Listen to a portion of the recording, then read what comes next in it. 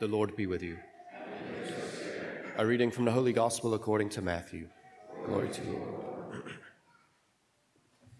When Jesus was born in Bethlehem of Judea in the days of King Herod, behold, Magi from the east arrived in Jerusalem, saying, "Where is the newborn King of the Jews? We saw his star at its rising and have come to do him homage." When King Herod heard this, he was greatly troubled, and all Jerusalem with him. Assembling all the chief priests and the scribes of the people, he inquired of them where the Christ was to be born.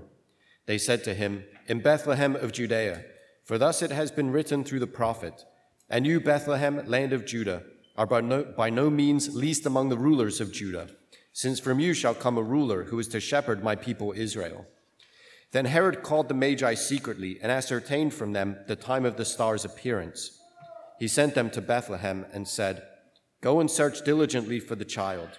When you have found him, bring me word, that I too may go and do him homage." After their audience with the king, they set out. And behold, the star that they had seen at its rising preceded them, until it came and stopped over the place where the child was. They were overjoyed at seeing the star, and on entering the house, they saw the child with Mary his mother. They prostrated themselves and did him homage. Then they opened their treasures and offered him gifts of gold, frankincense, and myrrh. And having been warned in a dream not to return to Herod, they departed for their country by another way. The Gospel of the Lord.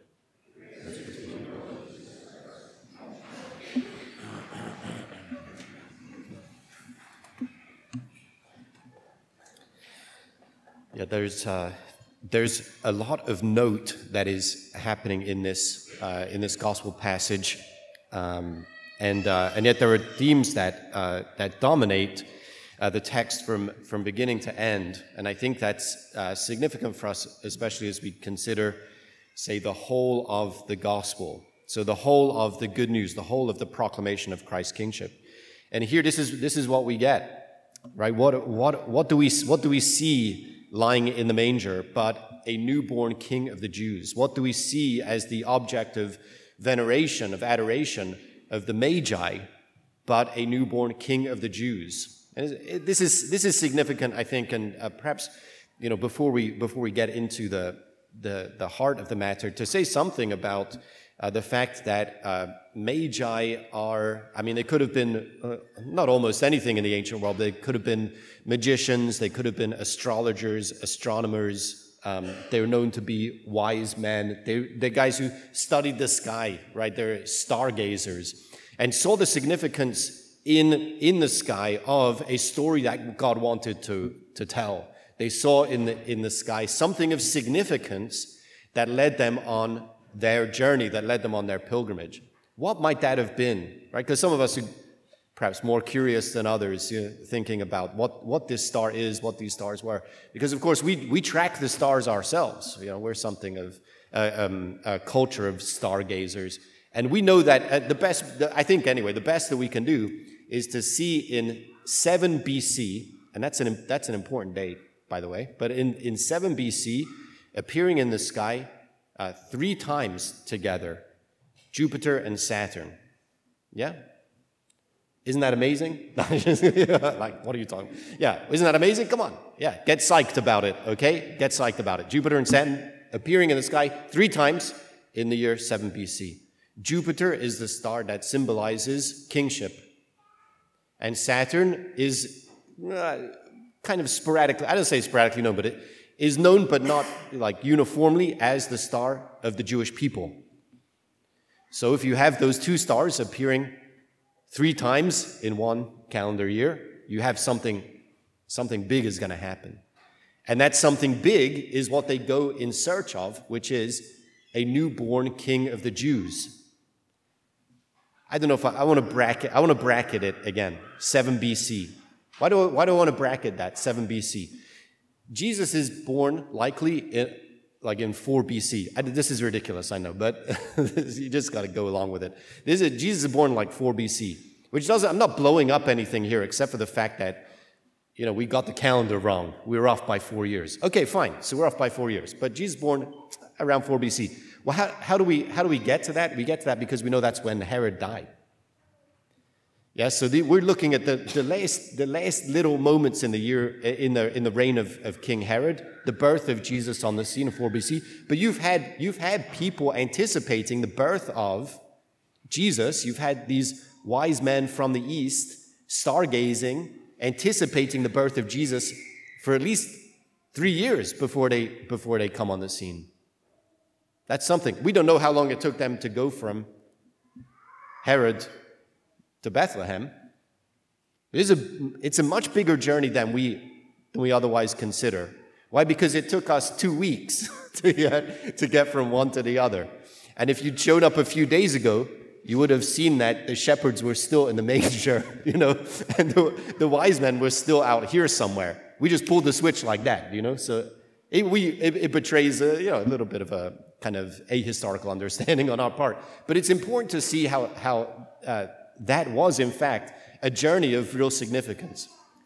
Let me say, Joseph loves the nativity scene. I'm serious. He loves it. He loves the animals. He's come in search, I think, of the donkey. I'm okay to let him, whatever. We should interact like children with the nativity scene. We should interact like children. I think, was it Mary giving a full-hearted scream before? Yeah, I mean, but she has no problem about expressing herself to God. She's come into the house of God, and she's going to make her heart known. But what about us? We have a hard time singing over, I don't know what the decibel scale is, but we have a hard time singing over 1 decibel. Is that all the praise that we can give to God? Is that the heart of praise that we're going to show up with? No, we want to give our whole heart in praise of God, especially on this feast where we commemorate the Magi taking that long journey of years, right? Even if it's just in the planning stage for however long. I don't know how long it took them to make that journey, but it took years for that journey to come together. Right? Years of preparation. And of course, before that, God's story is, of course, years and generations in preparation, right? So what about us? Are we making the right preparations? Are we considering the fact that, we want to go step by step to the Lord, also bringing our hearts and honoring Him with the praise of our lives? Anyway, yes, you're right. I am somewhat sidetracked. Okay, so let's get back on course. What do we see in the passage? The main theme is kingship. The main theme is kingship. And it's a theme that runs right through the Gospel of Matthew, all the way out the other side. So here we see there are some great parallels between what's happening here in this scene and what happens in the 27th chapter of Matthew's Gospel. What is the 27th chapter of Matthew's Gospel? Is Jesus' crucifixion. That's the next time that we are going to see non-Jewish people claim Jesus as king. But think about how it happens. Right? This is Jesus being crucified. And the centurions are around to say, "Hail, King of the Jews," mocking him.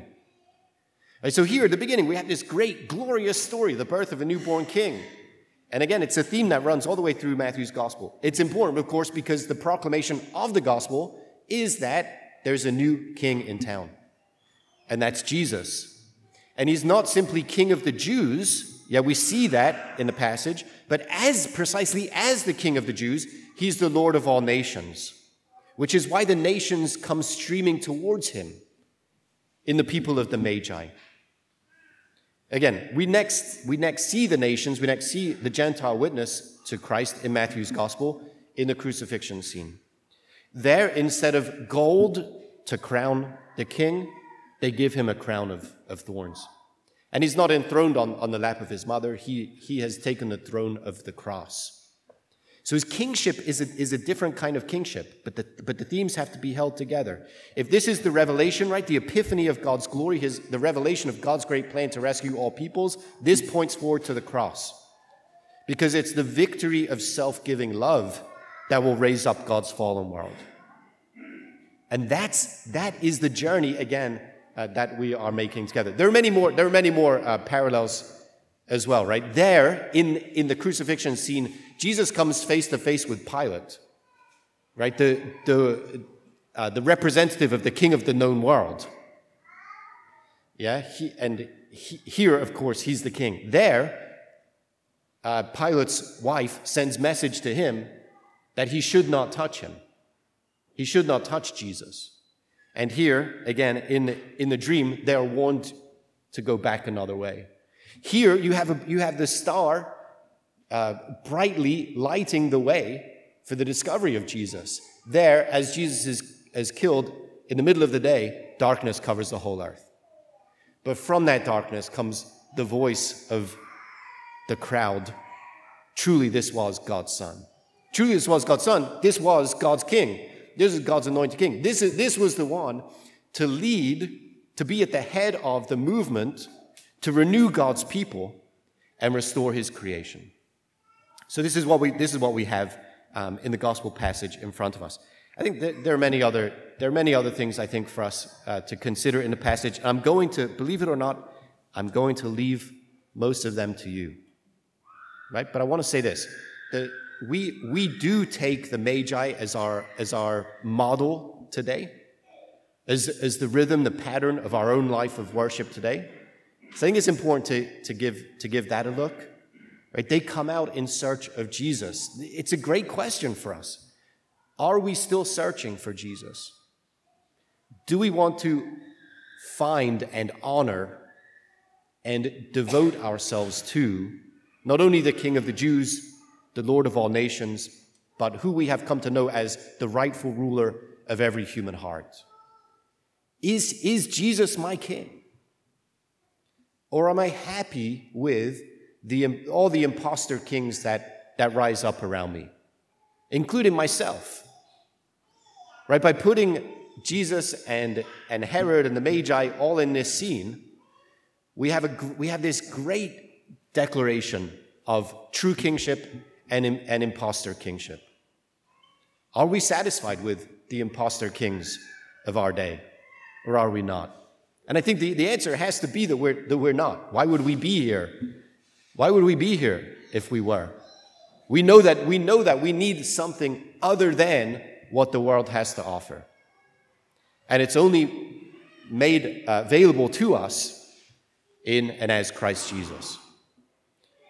So are we searching for him? Are we going for him? Right? I don't know if we're experiencing some lack in our lives. I mean, the thing is that even if we're not experiencing some lack in our lives, if we don't have God at the very center, then we won't be able to sustain any kind of enthusiasm or celebration of life for very long. Right? What day of Christmas is this? Do you guys know? You should know, yeah? It's like 14 or something at this point, right? What are we in? Right? We're in this short period of time that the church has set aside for us to celebrate the birth of Jesus. How many of us have been celebrating this every day? What does it mean to celebrate it every day? Right? We should be, but the thing is that we often find that we don't have the heart to do it. We don't have the heart to sustain a celebration. You know, if you come over to my house, I'll entertain you for a couple hours. Then I'm going to go to bed. You know, like I can't do it for that long. But God sustains us with a heart for the true celebration, the celebration of what he is doing in and as Christ Jesus, what he has called us to, and what he wants to do again in us and through us. Right? Nothing short of renewing our whole life and restoring all of his good creation. It was Pope Benedict XVI, in one of his many reflections, offered, "The foundation of the world is love." The foundation of the world is love. Does it look like that? The foundation of the world is love, right? So for many of my scientific minds out there, what do we think? We think, well, you know what? The foundation of the world actually is carbon, okay? No, boo. Boo on you, okay? It's not true. It's not true. The most basic building block of life is not carbon. It's love. It's love. Look, you look fine. Look at me like I'm a kook. I don't care. I'm a kook for Jesus. And the longer you look at me like I'm a kook, the longer I'm going to preach, just to prove that I am one, right? No, the basic building block of life is love. Nothing exists outside of love. Nothing at all exists outside of love.